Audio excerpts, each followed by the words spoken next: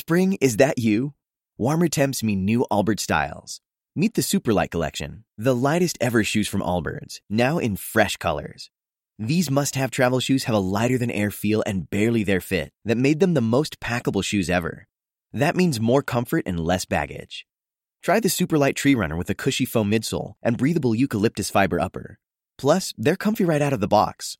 So, what can you do in a Superlight shoe? What can't you do is the better question. And because they're super packable, the real question is, where are you taking them? Experience how Allbirds redefines comfort. Visit allbirds.com and use code SUPER24 for a free pair of socks with a purchase of $48 or more. That's ALLBIRDS.com, code SUPER24.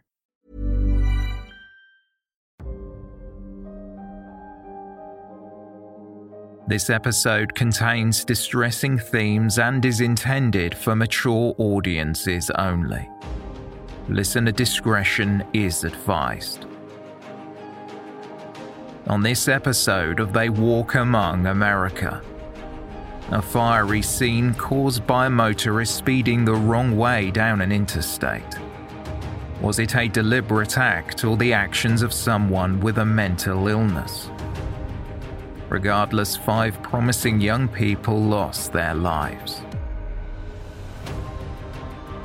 Welcome to episode 17 of They Walk Among America, a joint production between the Law and Crime Podcast Network and They Walk Among Us, the award-winning true crime podcast. At around 11:45 p.m. on the night of October 8, 2016, several panicked calls came into Vermont State Police Dispatch Center reporting that a pickup truck was driving along Interstate 89 at high speed in the wrong direction. 911, where's your emergency? I'm on the highway. I'm on 89, right next to going to the Richmond exit. There's a car going the opposite way. On the right. Okay, which way were you heading, north or south? I'm from Burlington. Hi, I'm on Interstate 89 heading south, exit 11. I just passed the car going the wrong way on the wrong side of the highway. So he was flying. Northbound and southbound side? We're fine. 911, where's your emergency? Yeah, hi, I'm traveling down Interstate 89, southbound, right before the Richmond Bolton exit. A car just came on the interstate, the opposite direction of me. A pickup truck coming the opposite direction of traffic flow. Williston police officer Eric Shepard heard the report over his radio and was on his way, driving north on Interstate 89 in the path of the dangerous driver. Further down the interstate, the pickup truck was reaching speeds of over 80 miles per hour. The headlights glared through the windscreens of oncoming drivers who had to swerve to avoid the Toyota Tacoma. A number of drivers had pulled over to the side of the road to safely call 911, but suddenly the pickup slammed into a Volkswagen Jetta, sending it crashing into the median in the middle of the highway. Officer Shepard's radio sounded again, this time relaying the report of a crash. He sped towards it, but it was too late. 2 nurses had been traveling when they came upon the crash. They ran to help and spotted a young girl on the grass verge by a burning car. Officer Shepard arrived at the same time. He quickly pulled his cruiser over to the side of the road. The flashing lights cast a blue glow on the scene. Debris was scattered on the tarmac. The pickup truck was still near the center line where the impact had occurred. The Jetta was in flames at the median. Several cars had been pulled over with their hazard lights on to warn other drivers to slow down or stop. Keith Porter had been driving back from a birthday party with his wife and young sons when he witnessed the crash. He went over to the driver of the Toyota Tacoma, who had exited the driver's side door and was watching the chaos around him. As Porter came up to the driver, they remarked that they did not know what had happened and must have lost control. Officer Shepard took a fire extinguisher from his cruiser and raced towards the burning car. As he tried to douse the flames, he noticed his police car had moved from where he left it. It was being driven away from the scene. Over the radio, he tried to communicate with the person behind the wheel, asking who was in his car. Who got my car? Who has my car? Somebody just stole my EQ. Well, it's not that. Somebody just stole my EQ. The nurses attending to the young female who was found on the grass tried to move her away from the blazing car, while Officer Shepard reached inside the vehicle to try and unlock the doors. The heat was intense, making it too hot for him to open. He called to the 4 young passengers trapped inside by banging on the windows and pleading with them to get out. Sergeant Brian Claffey had heard Officer Shepard reporting his cruiser stolen over the radio and began to pursue the vehicle along I-89. Suddenly, the cruiser slammed to a halt and turned around, driving the wrong way at high speed towards the scene of the crash. Sergeant Claffey rushed to alert oncoming vehicles and pulled his cruiser over in the breakdown lane to try and set spikes out. But everything was happening so fast, and he did not have time. The stolen cruiser sped towards him at over 100 miles per hour. So close, he later said, "I could feel the wind going by." Sergeant Claffey quickly radioed Officer Shepard to warn him that his car was coming back at high speed. A crowd had gathered at the scene, watching in horror as nurses tried to resuscitate the girl who had been ejected from the Jetta. Paul Swan had been driving home from work when he pulled over to try and help. Speaking with WCAX-TV, he said that there was debris all across the road, and he could hear people screaming and yelling. Another officer had arrived at the scene with an automated external defibrillator. They tried to shock the girl's heart into a rhythm, but it was unsuccessful. She was pronounced dead. The people watching were jolted back into reality when Officer Shepard screamed out for everyone to get off the interstate. The headlights of the cruiser lit up the road as people ran to their cars. Some jumped over the barrier and ran towards the woods at the side of the road in a panic. Others who knew they did not have time to run braced themselves for impact. The police cruiser slammed into the pickup truck, sending it and debris flying towards surrounding cars, striking one vehicle with such velocity that it ended up on its side. The driver in the patrol car was ejected from the driver's side window and landed on the road. Officer Shepard ran to the man who lay on the ground and pointed his gun at him until Trooper Bradley Miller arrived and placed the suspect in handcuffs. It was the same man who had crashed the pickup truck. The driver was clearly injured, as he had just been in 2 high-speed collisions. So other medical professionals who were at the scene came to try and assess his condition. When he was asked his name, the driver replied, "Stephen Burgoyne." Officers were asked to remove the man's handcuffs so medics could check his blood pressure. And when they did, the suspect tried to roll away and get up, but he was quickly handcuffed again and taken to the University of Vermont Medical Center in an ambulance. There was nothing that could be done for the occupants of the car that had burst into flames. Their bodies were taken to the medical examiner's office to be identified. Members of the Williston Fire Brigade who had attended the crash site called it, quote, the most horrific scene they had seen in their 10 to 15 years.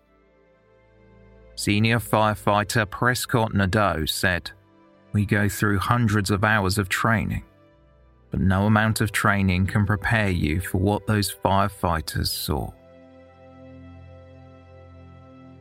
Officers from the Vermont State Police began to analyze the crash scene. There were no skid marks from the pickup truck, indicating that Burgoyne had not applied the brakes before he slammed his Toyota Tacoma into the Volkswagen Jetta. The cars were taken away from the scene so crash reconstruction experts could analyze the data in order to understand what had happened. 8 people in 10 other vehicles had been injured when the stolen police cruiser collided with the wrecked pickup truck. They were taken to the hospital with non-life-threatening injuries. The 5 young people travelling in the Jetta were lifelong friends. They were identified as 16-year-old Mary Harris of Moortown, 16-year-old Cyrus Shaw of Moortown, 16-year-old Liam Hale of Fayston, 15-year-old Janie Cozzy of Fayston, and 16-year-old Eli Brookins of Waterbury. The group of teenagers were travelling home from a concert in Burlington. Mary, Cyrus, Liam and Eli were students at Harwood Union School, while Janie attended Kimball Union Academy. Following news of the crash, Principal Amy Rex of Harwood Union School released a statement that read, "This is an unprecedented tragedy. We have suffered a tremendous loss. These students were vibrant members of our school community, actively involved and all with a promise for a bright future." Co-Principal Lisa Atwood said of the victims' families and friends, "They're just trying to put one foot in front of the other and process it. Our communities will come together to support them as well as our students and figure it out together."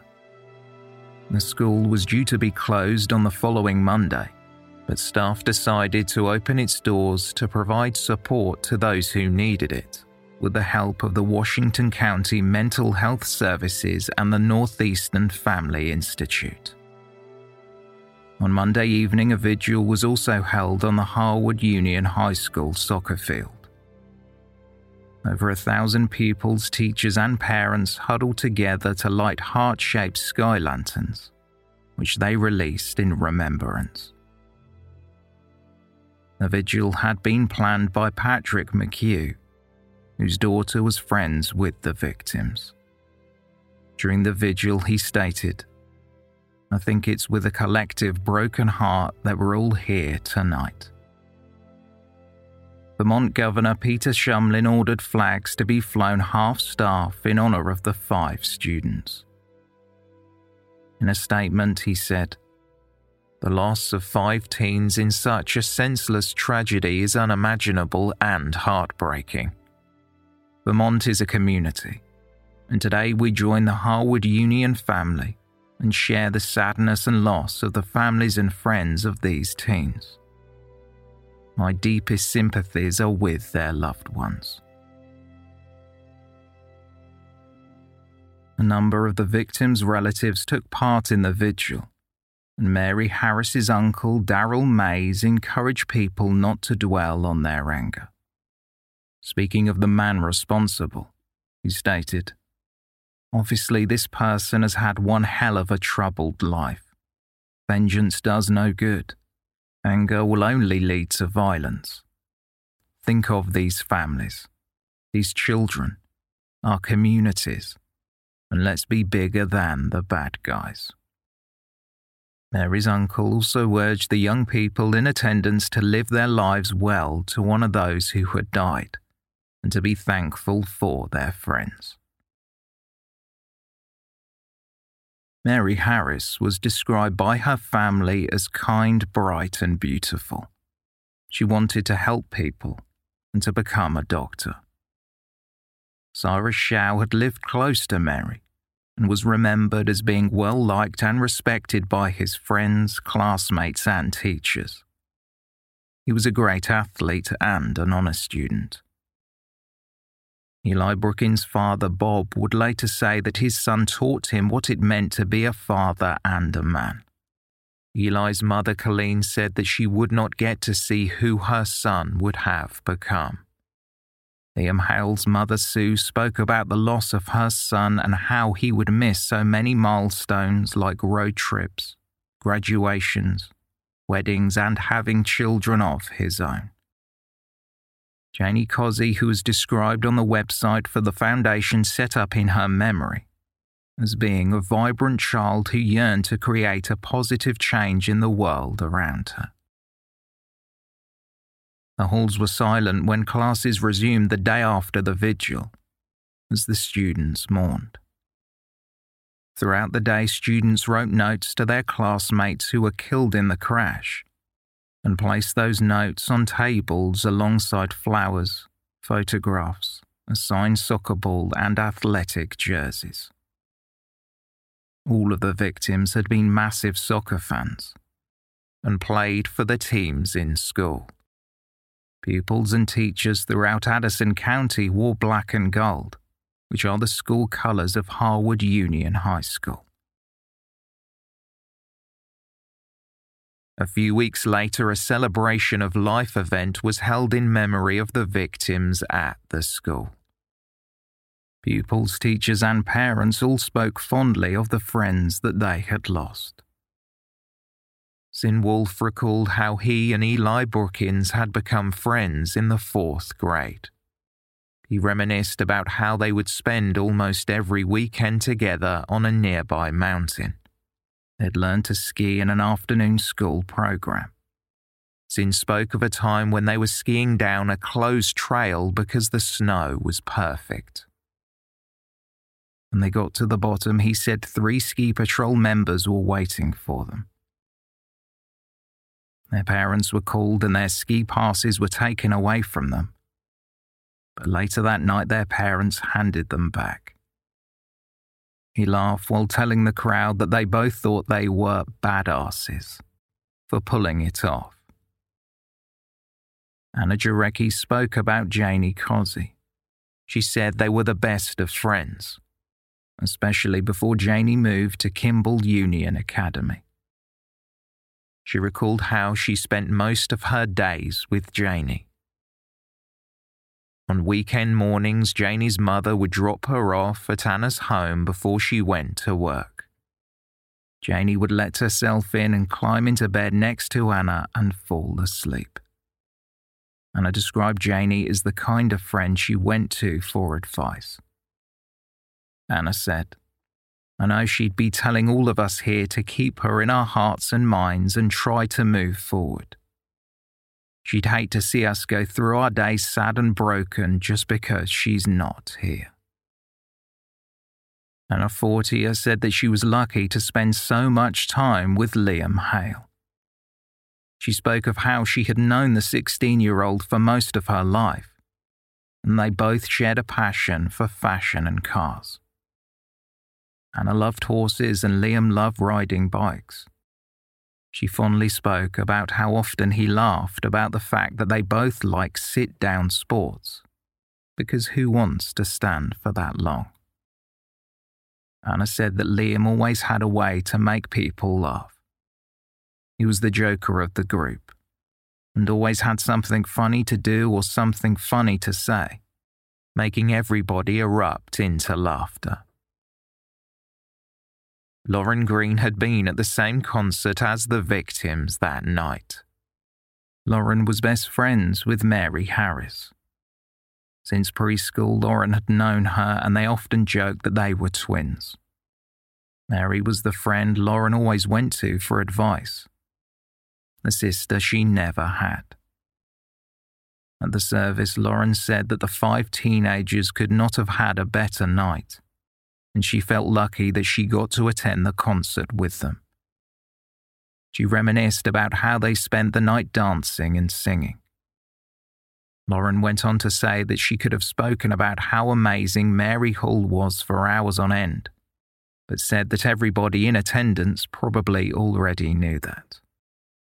Lauren described Mary as friendly, sweet, and extremely outgoing. Mourners also heard from Eli Hammond, who remembered Cyrus Shaw as one of his best friends. He said that Cyrus's death had left a hole in his heart, and he was upset that he never got to say goodbye. Eli went on to say that he felt fortunate to have had Cyrus as such a good friend. He remembered how they went to Martha's Vineyard when they were much younger, and felt like they were on top of the world. Eli said, "It was in these moments that I knew I had a best friend for life." The memorial service ended with a firework display to commemorate the stolen lives of the teenagers.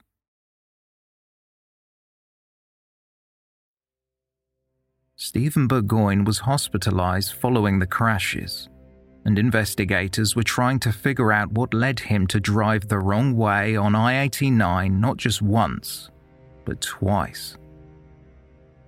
It emerged after some light digging that Burgoyne had been facing a domestic assault charge at the time. In May earlier that same year, Burgoyne hit his girlfriend Anila Lawrence in the head and threatened to throw her down the stairs. According to the arrest report, when Anila tried to leave Burgoyne with their 2-year-old child, Burgoyne got into the vehicle and started to shout that he wanted to keep their child. He pushed Anila and climbed into the driver's seat. Burgoyne hit Anila in the head and began pulling on the lanyard around her neck. Burgoyne had threatened Anila by saying that he would drive to a place where there was no cell phone reception and the police would not be able to respond. She said that they drove around for a while before he eventually calmed down and drove them home. When Burgoyne got in the shower back at home, Anila left with their child and went straight to Williston Police Station. She informed the police that a very similar incident happened 2 years prior when the couple lived in Massachusetts. In the police report, Anila said that she often suffered from headaches from all of the times Burgoyne had pulled her by the hair. After the attack on Anila, Burgoyne was released on conditions that he had no contact with her. Anila was granted custody of their daughter. According to Anila Lawrence, Stephen Burgoyne was often angry and had severe mood swings. She said that their relationship had changed after the birth of their daughter in February 2015. Anila had told the police, "When he gets in these mood swings, he does not think clearly and has no regard for those around him, even loved ones. When Stephen is in these moods, it is usually because he ran out of marijuana, which he used to stabilize his mood swings. It was always very evident when he was out of marijuana, as he would be more angry and violent during those times." Stephen Burgoyne had also faced prior charges for driving under the influence and domestic assault. He was due to appear in court in November for both a child support hearing and the domestic assault charges. It became clear by Stephen Burgoyne's behaviour that the crash on I-89 had most likely not been an accident. During a press briefing, Chittenden County Prosecutor T.J. Donovan was asked if he believed that Burgoyne had been attempting to end his life.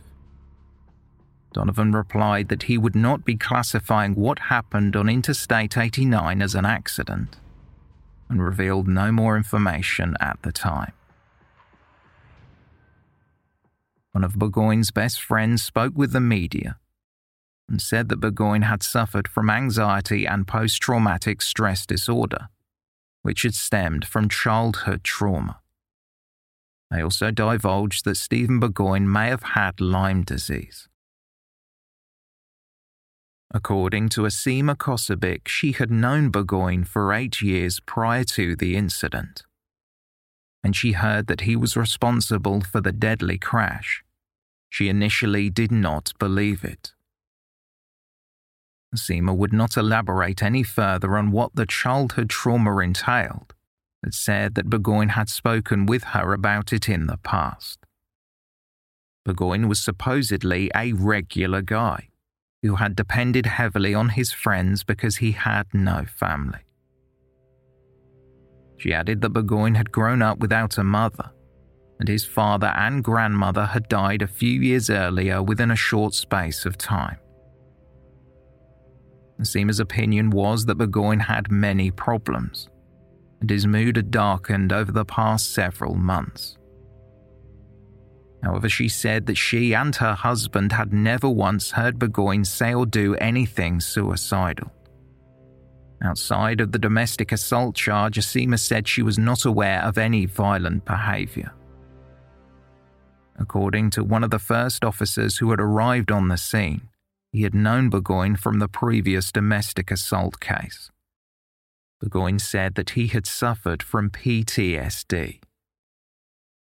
Stephen Burgoyne was an employee of Lake Champlain Chocolates, but just the day before the crash, he quit his job. He told his manager that he was sick and needed a job that paid more money. Court documents were made public and they showed that Burgoyne had gone to the emergency room less than 24 hours before the crash and was referred to the Howard Center. The center provides crisis and counseling services and holds roughly a $90 million state contract to provide mental health resources. However, Stephen Burgoyne was never screened there. A Howard Center spokesperson said they were cooperating with the investigation, but an affidavit was filed, and it cast doubt on whether Howard Center had actually been contacted. When this was discovered, speculation was rife that Burgoyne had slipped through the cracks of Vermont's mental health care system. State Attorney Donovan released a statement and said they were trying to get clarification on the issue, and explained that they would update the case when possible. According to Frank Reed, the Commissioner of the Vermont Department of Mental Health, policies and procedures regarding mental health are carried out from hospital to hospital across the state. If someone went to hospital and were deemed to be an immediate threat to themselves or to others, screening could trigger a court process for involuntary hospitalization, but seemingly this did not happen with Burgoyne. If the issue was not considered serious, it could result in referral for a screening. It is up to the medical provider to determine what steps are taken next. According to Jack McCulloch, director of Vermont Legal Aid's Mental Health Law Project, one of the most significant issues within Vermont's mental health treatment system was the lack of resources at community level. McCulloch said that a shortage of services meant that numerous people with mental health issues had difficulty finding support until their case is considered a serious level. At that point, they are hospitalized. Shortly thereafter, the Howard Center confirmed that they had never been contacted to evaluate Stephen Burgoyne. They said that Burgoyne was not a client and that no organization had sent them a referral on his behalf. The investigation into the case was still underway.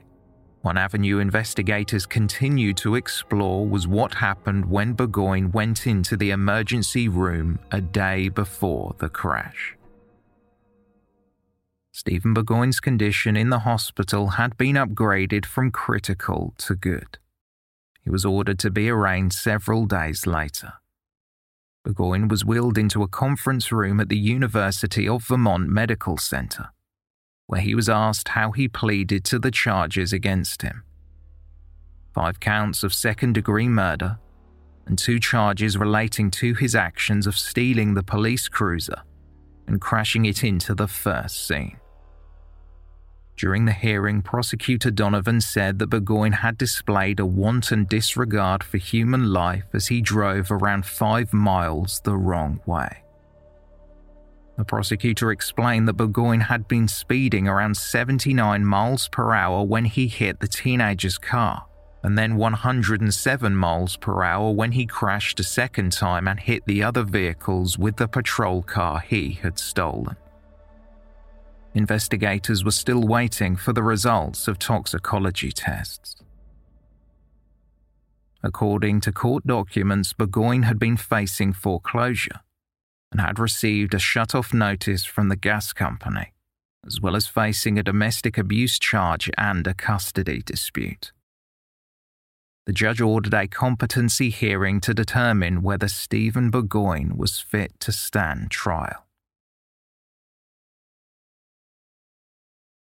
On October 21st, Stephen Burgoyne left the hospital and was moved to a state prison in Springfield. By this point, 20 investigators were working on the case. They had heard from around 60 witnesses and were attempting to recreate the crash as well as the timeline leading up to it.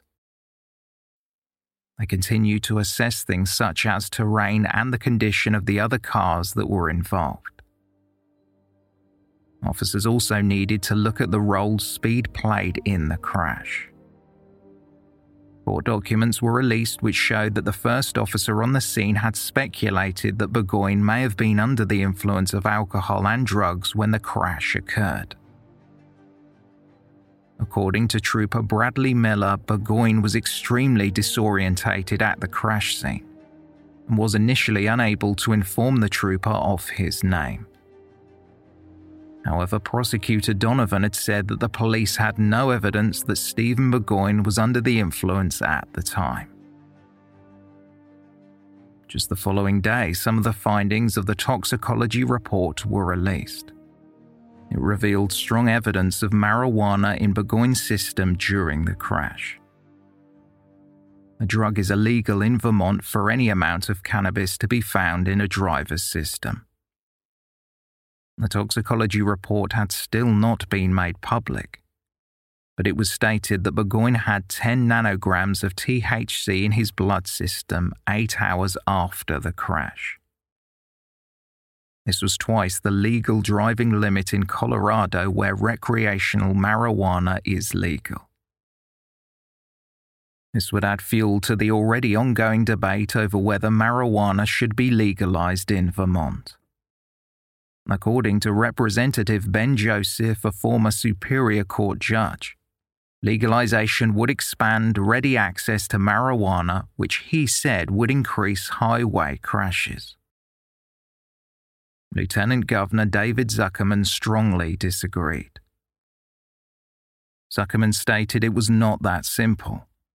Burgoyne had opioid fentanyl and anti-anxiety prescription drug benzodiazepine in his system at the time of the crash, and had sought help for his mental health. Governor Zuckerman added, "There's scant evidence to show that cannabis consumption alone leads to increased crash problems." The marijuana bill was signed into law in Vermont in January of 2018. Which meant in July of that year, Vermonters would be allowed to possess and grow marijuana for recreational purposes. Afterwards, it was announced that Stephen Burgoyne had been scheduled for an evaluation of his mental fitness to stand trial. His defense attorney, Robert Catums, had requested the competency evaluations, but had not stated whether he would raise competency or insanity as a defense. The evaluation was scheduled for December 1st at Southern State Correctional Facility. The examination would determine that Burgoyne was competent to stand trial. Stephen Burgoyne was next in court for a hearing addressing whether his daughter and her mother, Anila, would be able to visit him in prison. He had been ordered to have no contact with Anila after the domestic assault charge. Still, according to Attorney Catums, Anila had agreed to vacate a relief from abuse order so that their daughter could visit him with herself present. Prosecutors opposed the request because Anila was to be a witness in the upcoming murder trial. According to Deputy State's Attorney Amy Griffin, any openings for tainting of evidence or any discussion of the case is completely inappropriate in the state's eyes. Later that month, it was announced that Burgoyne had withdrawn his request to allow his daughter to visit him in prison. Instead, however, his lawyers said that an agreement had been reached with the prosecution, wherein Burgoyne could have contact over the phone with his daughter and Anila. Under these revised conditions, Burgoyne was forbidden from speaking about any facts regarding the crash or the domestic assault charge. Moreover, prosecutors would be able to obtain copies of the phone conversations, which would be recorded by the Vermont Corrections Department. In October 2017, it was the one-year anniversary of the crash. The community had truly kept the teenagers alive in memory. Now they wanted something permanent to commemorate the lives lost. Students and teachers at Harwood Union High School put up a gazebo. They dedicated it to Mary, Cyrus, Liam, Eli, and Janie. At the dedication ceremony, school board chair David Goodman said, "Celebrating life is what this gazebo is all about. It's a gathering place, a spot to hang out, to make music, to laugh and cry, to be together. Out of something sad, we've made something beautiful. I can't think of a better way for the class of 2018 to honor the spirit of these 5 amazing friends, now and for future generations." The school was an inspiration in how an educational institution should deal with such a tragedy. While the year had passed, the staff and pupils continued their healing process. Resources were still available in the form of counselors and therapy dogs. Additionally, they still had forums for parents and wellness activities. It was hoped that the case would be ready to go to trial in February 2018. However, shortly after the one-year anniversary, it was announced that it would be closer to spring. Defense attorney Catums appeared in court. He said that there were potentially 50 depositions of police officers that still needed to be taken, and there were over 100 potential witnesses. In March, it was announced that Stephen Burgoyne's defense team were planning an insanity defense. His lawyer filed court documents indicating that Burgoyne would be pleading not guilty by reason of insanity. Shortly after the plea was entered, Burgoyne's attorneys filed documents requesting that the trial be moved. They argued that pre-trial publicity would make a fair trial impossible. According to attorney Catums, the media coverage had been widespread and continuous, and it had created a bias against Burgoyne. The judge replied that he needed to see actual evidence of prejudice before deciding whether the trial should be moved. He gave the defense more time to prove what they were arguing, but ultimately the judge would decide that they did not need to relocate the proceedings. He stated, "Chittenden County offers that largest pool of jurors from which a panel can be selected in the state. Given the statewide nature of the news coverage alleged by the defendant to be prejudicial, this fact further supports the court finding that a change of venue is unwarranted." The case was finally ready to head for trial in May 2019. Family members and friends of the victims packed into the Chittenden County Superior Criminal Court in Burlington. Stephen Burgoyne was led into the courtroom, where he quietly sat at the defense table and made little eye contact with the jury who were there to decide his fate. During opening statements, defense attorney Robert Catems told the jury that Burgoyne was psychotic and delusional at the time of the crash, and therefore legally insane. He acknowledged that Burgoyne was driving the car that caused the crash, but said that the defendant was totally out of his mind at the time. Catems explained that he would be presenting evidence to corroborate this claim. This trial, however, is not about whether or not Stephen Burgoyne drove his truck the wrong way on 89 and hit the Jetta and killed him. It did. That's the hard truth. This trial is about why it happened. What was going on in Stephen Burgoyne's head on that tragic night back in October of 2016? Why in the world would he do such a thing? Attorney Catems went on to claim that in the days leading up to the crash, Burgoyne believed he was on a secret mission. Still, that mission ended in tragedy when the car he was driving slammed into the vehicle carrying Mary Harris, Cyrus Shaw, Liam Hale, Janie Cozzi and Eli Brookins.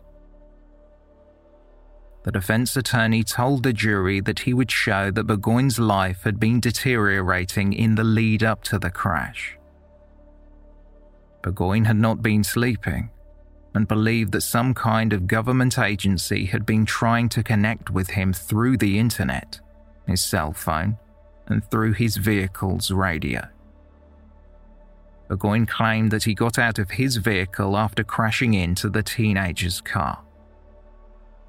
Approaching the crash site, Burgoyne supposedly believed that what he was looking at was not the bodies of teenagers, but instead mannequins with breathing apparatus.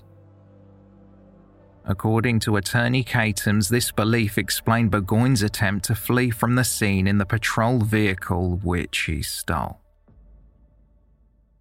Deputy Chittenden County State's Attorney Susan Hardin refuted the defense attorney's claims that Burgoyne was legally insane. She explained that mental health experts had different opinions on Burgoyne's psychological state at the time of the crash, and said that while Burgoyne certainly was troubled, he would meet the legal definition of being sane. The state's attorney painted a picture of Burgoyne as being in a rage over his financial problems and the child custody dispute he was going through when he purposefully crashed into other vehicles. You've heard that he's raised the insanity defense, claiming that he was insane at the time that he committed these offenses, claiming that he had a mental disease or defect. And as a result of that mental disease or defect, he was unable to appreciate the criminality of his conduct, or he was unable to conform his conduct to the requirements of the law. Think about that, ladies and gentlemen, as you're listening to all of the evidence. Think about what he did before, during, and after these crashes.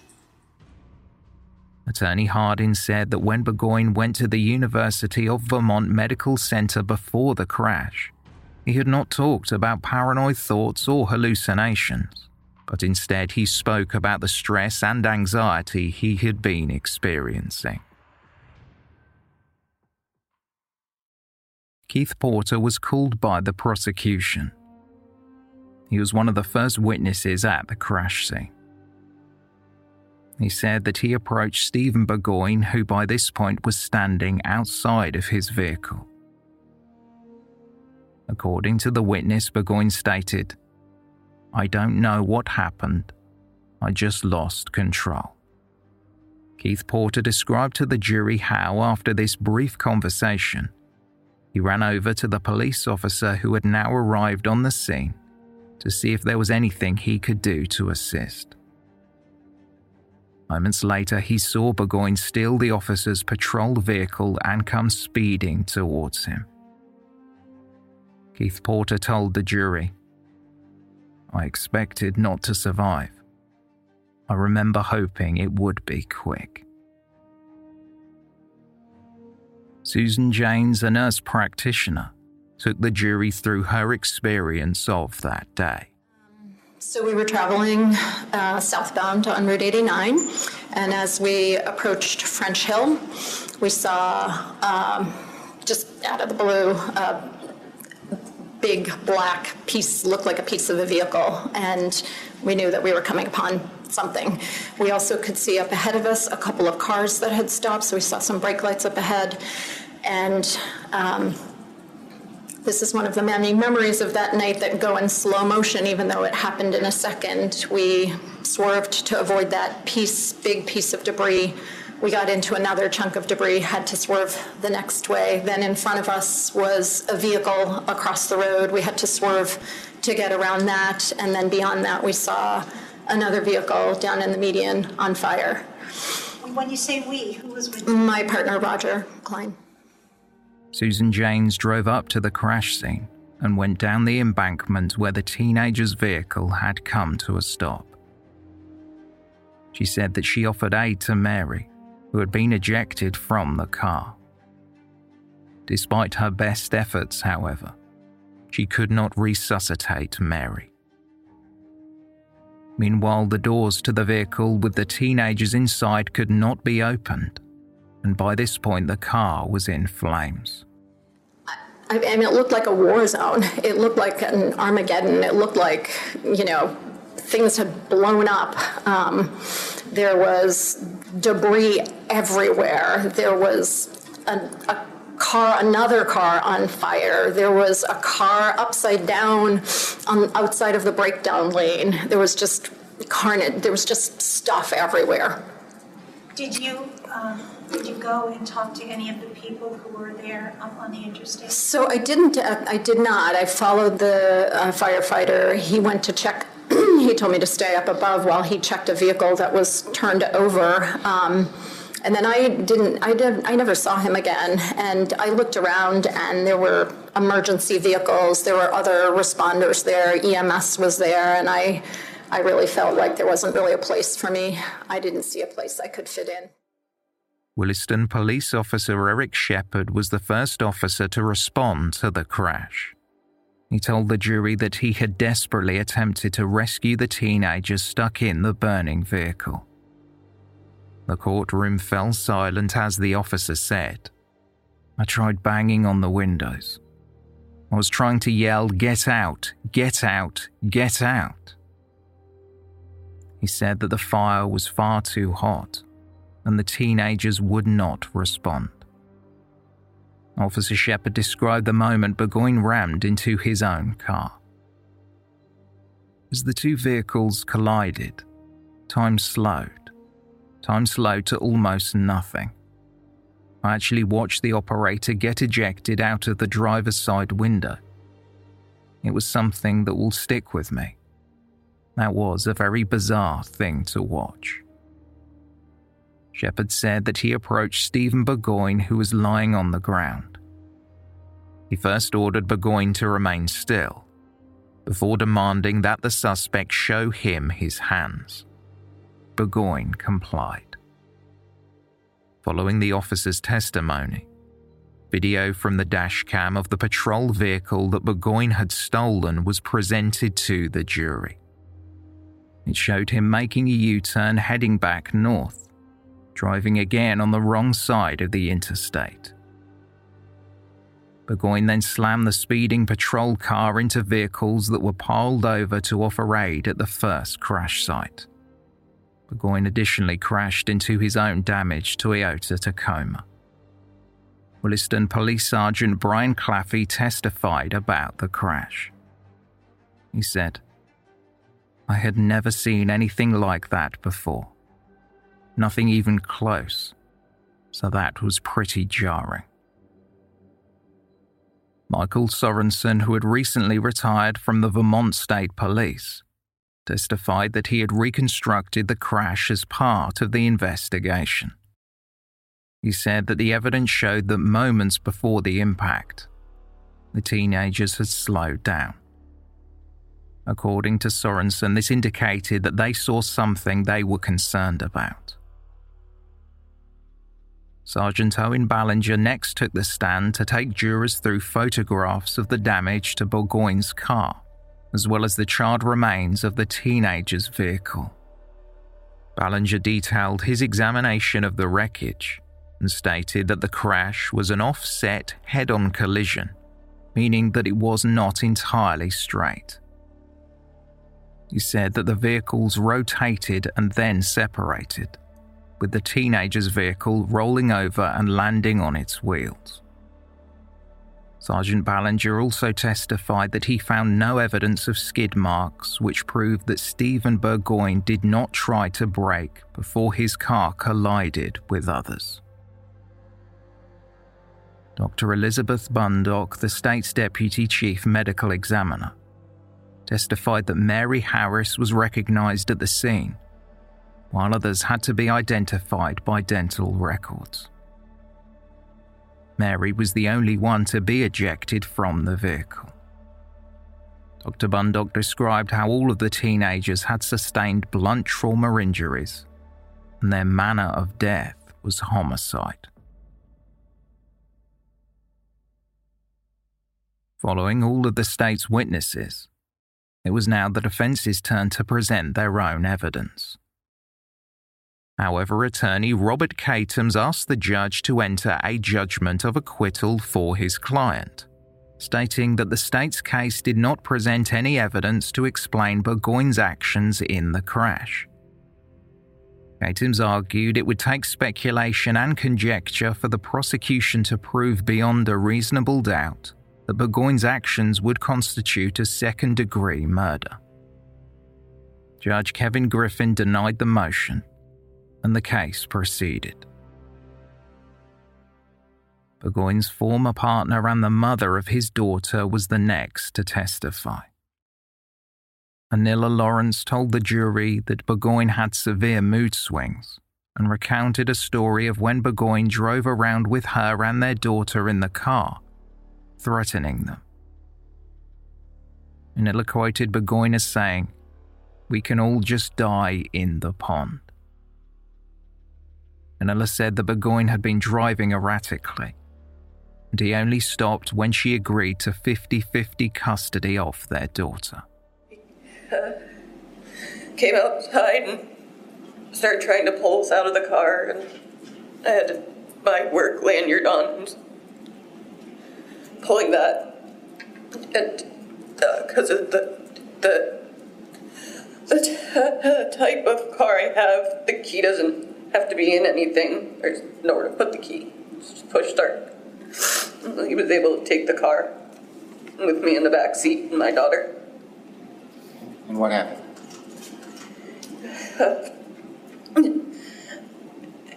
I couldn't even buckle her in her car seat.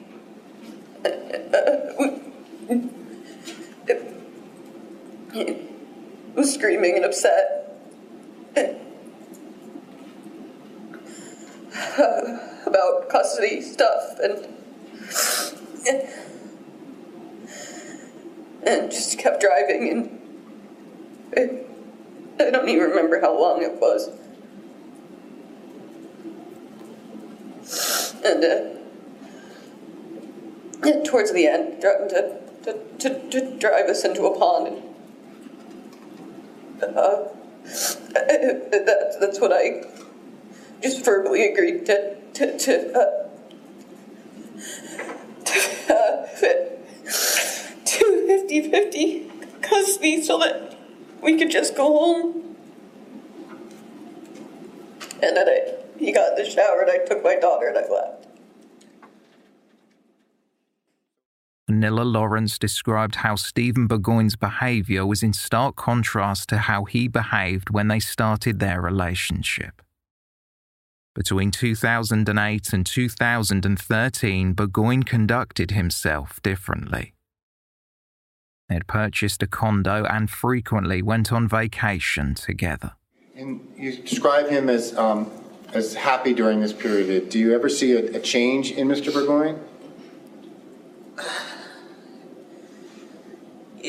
After that, yeah, got a little tricky with the pregnancy, and not that it was a hard pregnancy, just work and such, and tight finances. Okay, and what was the change you saw in Mr. Burgoyne? Would just get really frustrated about all the finances and stuff and get angry about it. Nilla Lawrence said that after the birth of her daughter, she had spoken with Burgoyne about getting married and having 2 weddings, one which would be in Massachusetts where Burgoyne's grandmother lived, and the other in Vermont. Nilla detailed how the wedding in Vermont was planned for the ponds in Bolton Valley, but one day Burgoyne randomly stated that he did not want anybody to attend the ceremony. Later that night, he called around the guests, including the bridesmaids and the ushers, and told them they were not invited. Stephen Burgoyne became depressed. Nilla testified that he would stay up late talking on the phone or browsing the internet. She said that he developed intense mood swings and would become much angrier about money issues and shut off notices from utility companies. Burgoyne often smoked marijuana, but had stopped drinking. Had he stopped drinking alcohol? Yes. When did he stop drinking alcohol? July 27, 2013. Okay, why do you remember that date? It's my birthday. And did he use other substances? Marijuana. How much marijuana would he smoke? I don't know. I don't understand that type of stuff. Okay. But was it a lot or a little or? I don't know what a lot or a little would necessarily be.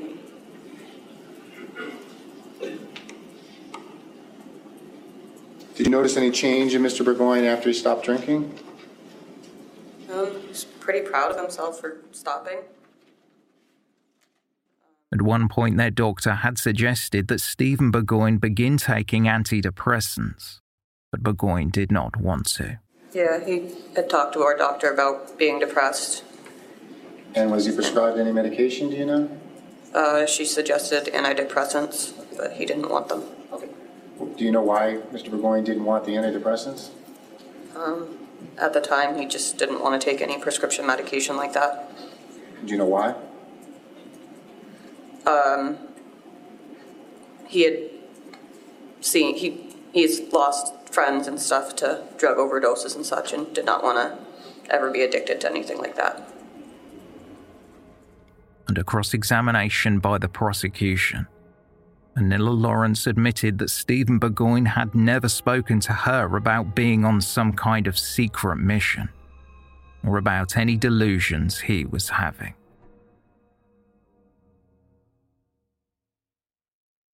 One of the first responders on the scene was Shannon Roberto of St. Michael's College Rescue. She was called by the defense to testify in relation to Burgoyne's demeanor at the crash site. When he was awake and talking to me, besides the phrases that I already said, he seemed to be confusing me for someone else. And he said things like, "Did you dye your hair?" or something about me having children. He said, like, "Do you have 2 kids?" Things like that. And I acknowledged that that was odd because I never met him prior to the incident. So Mr. Burgoyne was acting like he knew you? Mm-hmm. And you had never met Mr. Burgoyne prior to the night of this accident? That's correct. And overall, how did Mr. Burgoyne seem to you? Initially, when we first got to him, he seemed agitated. And that was when he was pretty awake. And then in the ambulance was when it was varying. He was asking odd questions or saying phrases that were not very consistent, so. Shannon Roberto described how Burgoyne appeared to be in and out of responsiveness, and that he was confused and disorientated. She went on to recall that Burgoyne asked where he was and where he was going. Further testimony came from Alan Kosovic. Kosovic was a former co-worker and neighbour to the defendant. He said that he allowed Burgoyne to live with his family when Anila was living away with her family in Colchester. The witness told the jury that the friends had spoken about Burgoyne's financial troubles as well as his job worries, and said that quite frequently Burgoyne would pace around the house, and at one point he made a false claim that Kosovic had been speaking about him behind his back. Alan Kosovic recalled the day of the crash and said that around 4 a.m. Burgoyne had come to his home and asked if Anila was there. She was not, but Kosovic invited Burgoyne in, and once again they spoke about Burgoyne's financial issues. This testimony was followed by Dr. David Rosmarin, who testified that he believed that Burgoyne was legally insane at the time of the crash. Speaking about the defendant, the doctor said, "He did not intend to go the wrong direction and kill people or kill himself. He had been doing the same thing he had been doing for 2 days, which was driving around frantically trying to preserve his life, trying to understand what he had to do next to be safe." Dr. Rosmarin stated that after the first crash, Stephen Burgoyne got out of the car, opened the door of the other vehicle and saw what he believed were mannequins burning. Under cross-examination, however, State Attorney Sarah George said that Burgoyne attempted to get away from the police by stealing a patrol car, and that he remembered the crash as well as before and after it. She reminded Dr. Rosmarin that Burgoyne had said that he remembered driving into oncoming traffic and thought he should turn around but decided not to. According to Dr. Rosmarin, he believed that Burgoyne was suffering from bipolar disorder. My opinion, with reasonable medical certainty, psychiatric certainty, is that at the time of the crime, because Mr. Burgoyne was suffering from psychosis that was caused by him being manic from the illness bipolar disorder. He had a particular kind of bipolar disorder. He had bipolar disorder with psychosis. He had bipolar disorder with what we call rapid cycling, meaning 6 or more episodes a year. That at that time, he both lacked adequate capacity to appreciate the criminality of, and lacked adequate capacity to conform his behavior with regard to the 3 charges he is charged with, which I evaluated to be the 5 deaths by second-degree murder, the stealing of the police car, and the reckless driving. Dr. Rosmarin told the jury that Stephen Burgoyne thought that the television had been sending him Morse code messages through the internet. Additionally, Burgoyne allegedly believed that his car radio was directing him through the rhythm of the music. Dr. Rosmarin stated that when Burgoyne went to the University of Vermont Medical Center, he sought somewhere safe to hide from the government, because he now believed that the government was turning on him. According to the doctor who saw him at the hospital, Burgoyne had said that he was stressed about job and family problems, but explained that he was not suicidal or homicidal. Reportedly, there was no indication that he was delusional. When Dr. Rosmarin was being further cross-examined, he was asked whether Burgoyne may have exaggerated or faked his symptoms. State Attorney Sarah George questioned the witness regarding inconsistencies in parts of Burgoyne's recounting of the events that led up to the crash. Dr. Rosmarin rejected the theory that Burgoyne's actions that night may have been an attempt to kill himself, and once again said that he was doing everything he could to preserve his life.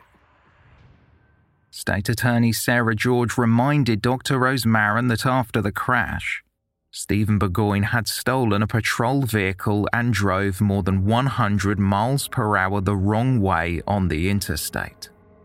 She dryly remarked, "That is not life-preserving," to which the witness replied, "That is the reaction of a terrified, disorganized man." Dr. Rena Kapoor of the Yale School of Medicine also believed that Stephen Burgoyne was legally insane at the time of the crash. Dr. Kapoor was initially a prosecution witness but turned to testify for the defense.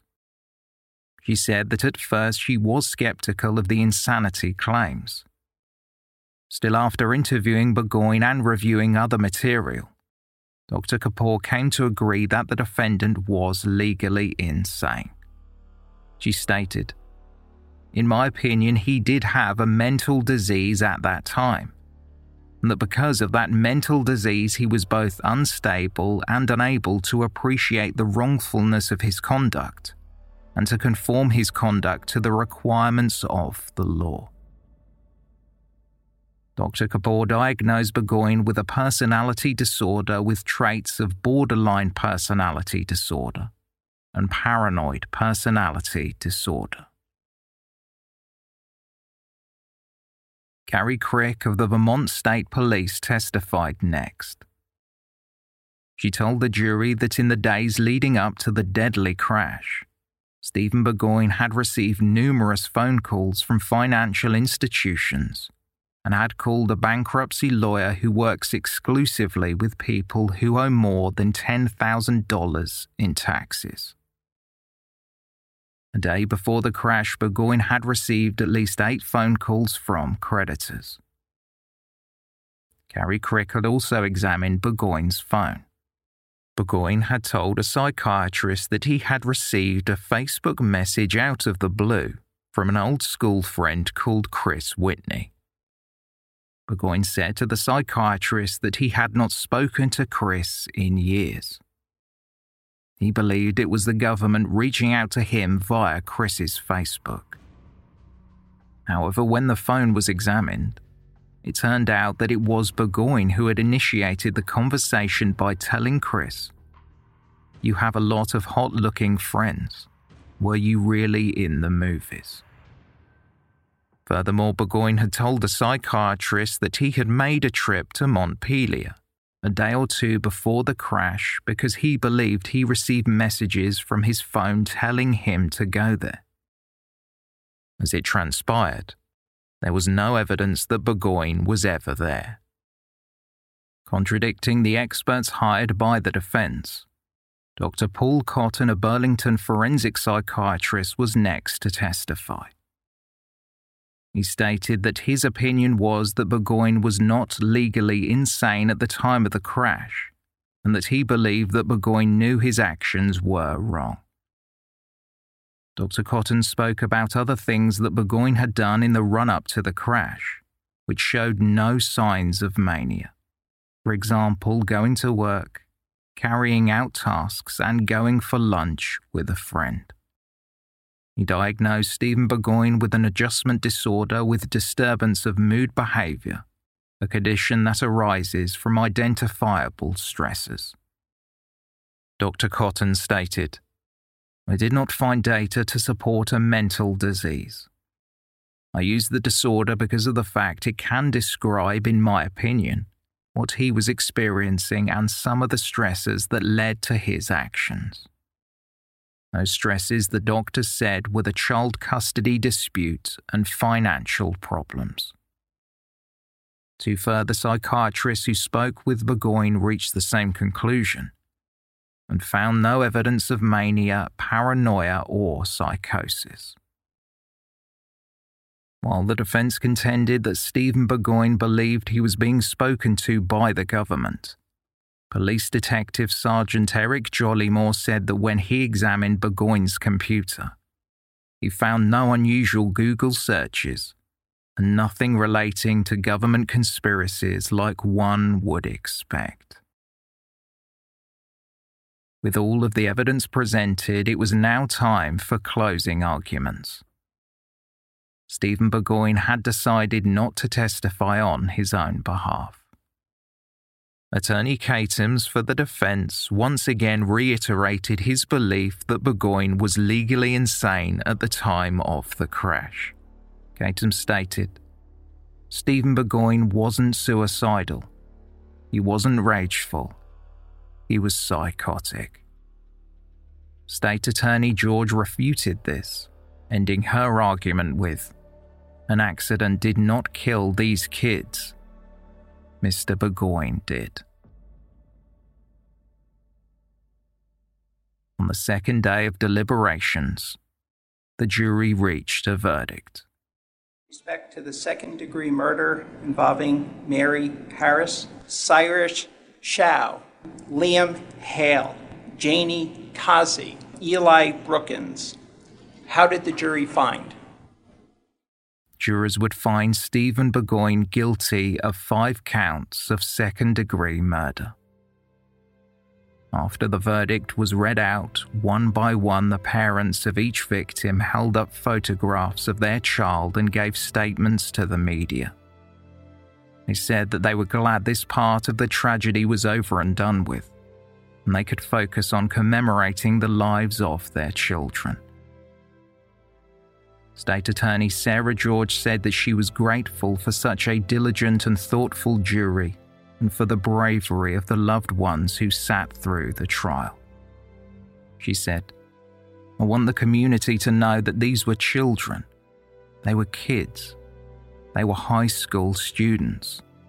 They were 15 and 16 years old and had really incredible personalities, really big dreams, really impressive talents, and it was all taken from them by one person."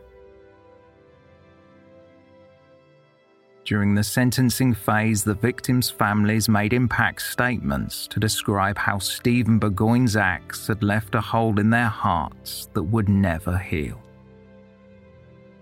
Liz Harris, the mother of Mary, said that it had been 1,052 days since her daughter was killed.